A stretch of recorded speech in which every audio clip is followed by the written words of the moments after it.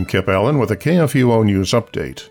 A California judge has ordered San Diego to reopen strip clubs, even as local officials crack down on churches.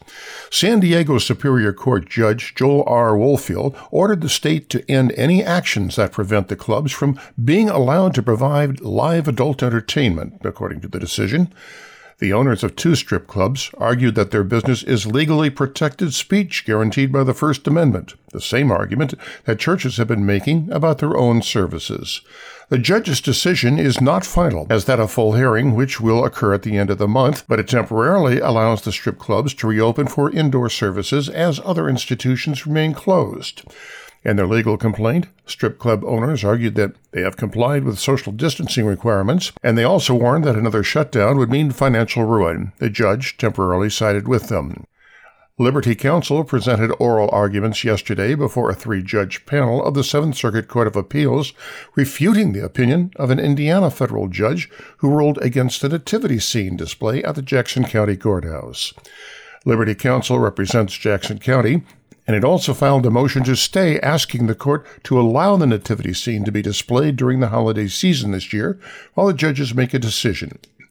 In addition to the nativity scene, the annual holiday display also includes a large lighted Santa Claus, sleigh with reindeer, and groups of Christmas carolers.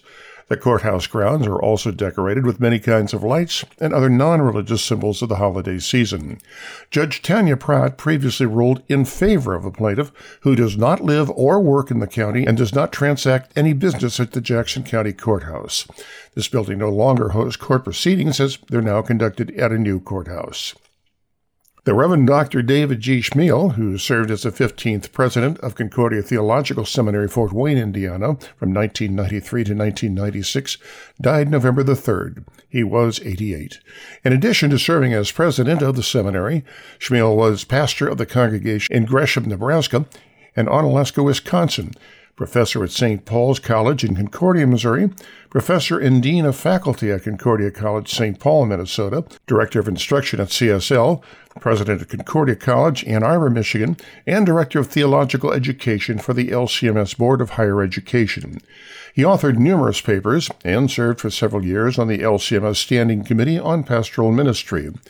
A funeral was held yesterday at Crossview Lutheran Church in Edina, Minnesota, with burial at Lakeside Cemetery in Minneapolis.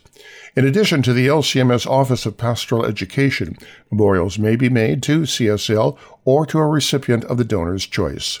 This has been a KFUO News Update.